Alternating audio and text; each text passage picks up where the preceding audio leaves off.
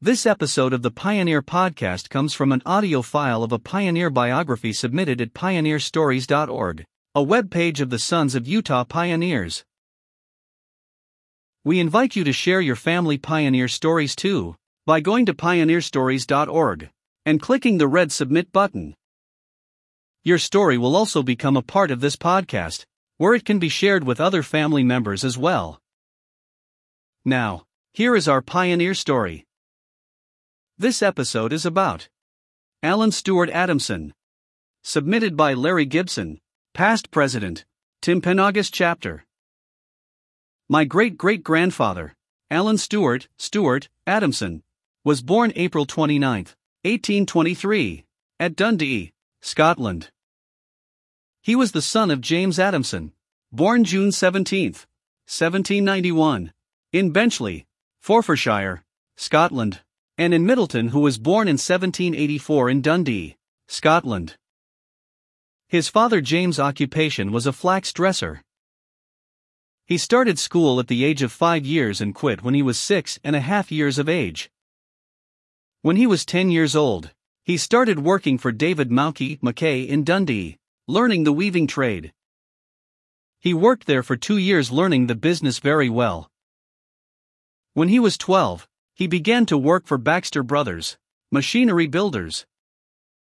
He worked for them for 2 years and then was apprenticed to them to learn the machinist trade, making various machines, carting engines, etc. He completed his apprenticeship when he was 19 years of age. From then until he was 29, he followed the machinist trade, working for Baxter Brothers, Taylor's Foundry, Wallace Factory, building locomotives for Dundee Railway, Wings East Cross at Edinburgh, Scotland, and Blythes in London.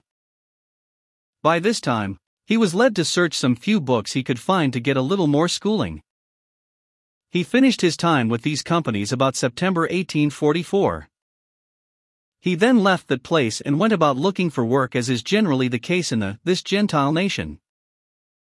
It was during this time he heard of the Mormons in the town of Dundee. He was attending the Methodists' meetings, and he was offered work in a place called Blairgowrie, 22 miles north of Dundee. He accepted and moved, having got acquainted with the principles of the doctrine of the Mormons. He remained at Westfield Works about 8 months.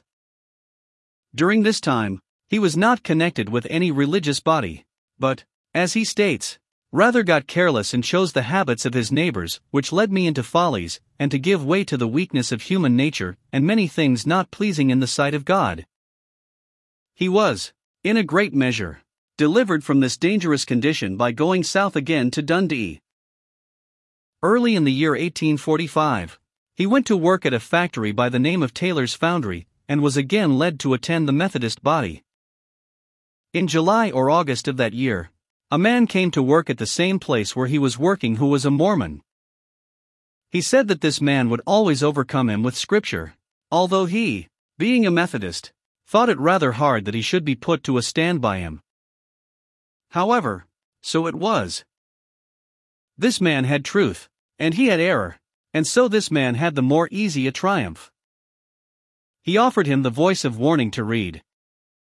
He accepted it with this remark that I would point out his error for him. He did read the book carefully. Instead of detecting errors in it, he found that it showed many errors in his own faith. After reading it, he was convinced that it contained more truth than he had ever been taught to believe. Feeling a little troubled in mind, he went to a meeting in the Rides Hall and heard Father, Elder, Banks preach. He was very touched by the discourse given. The following Monday, he was not at peace in my mind. He thought he needed to come to a determination upon the subject. He saw the Methodists and all his former friends being against him if he were to join the Mormons. On the other hand, he saw the truth of God which he had not been taught to believe, and he saw how despised the Latter-day Saints were. In August of 1845, he reasoned that the truth of God was of greater value than the smiles of his friends, so, there and then, he said to himself, I will go and be baptized, let people say what they might. At that moment he said, I shall never forget the peaceful sensation which passed over my whole system. The moment I determined to be baptized, it was the approval of the Spirit of God.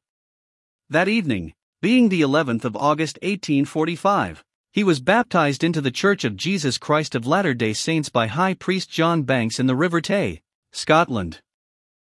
He said, "I thank my God that I ever heard the glorious gospel of truth and salvation, for then my mind was enlightened, and I was led to rejoice. I received gifts of God according to the promise of the gospel."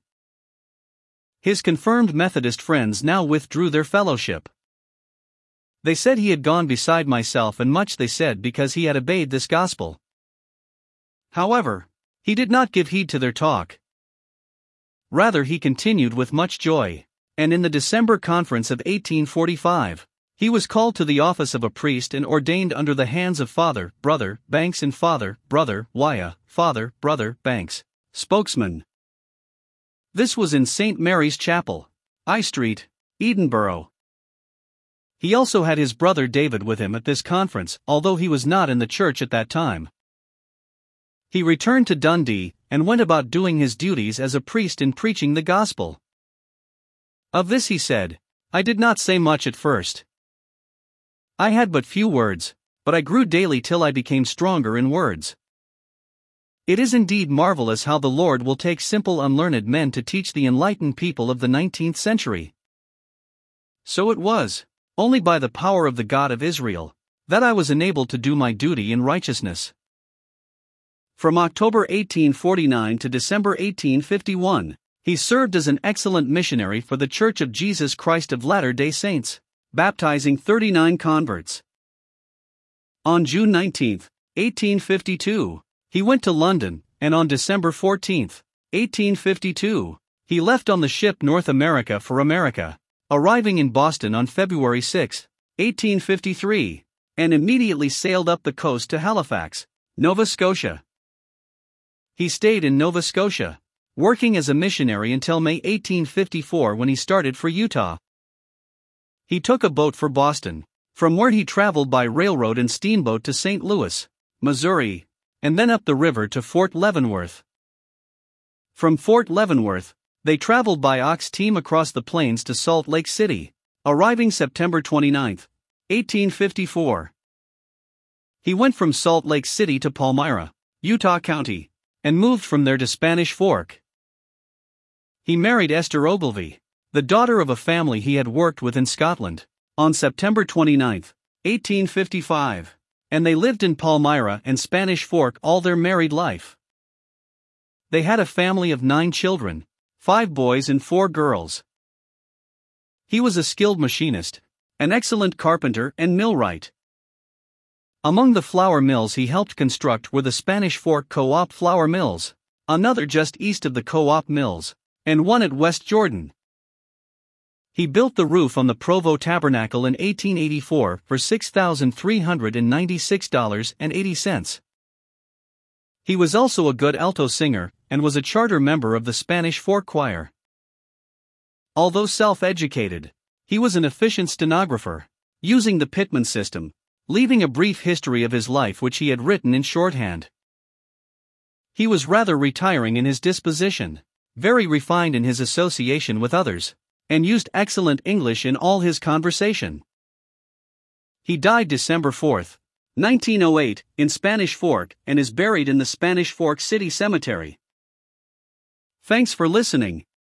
If you would like access to more content and information about our pioneer history, join us at u.p.online.org, the online community of the Sons of Utah Pioneers.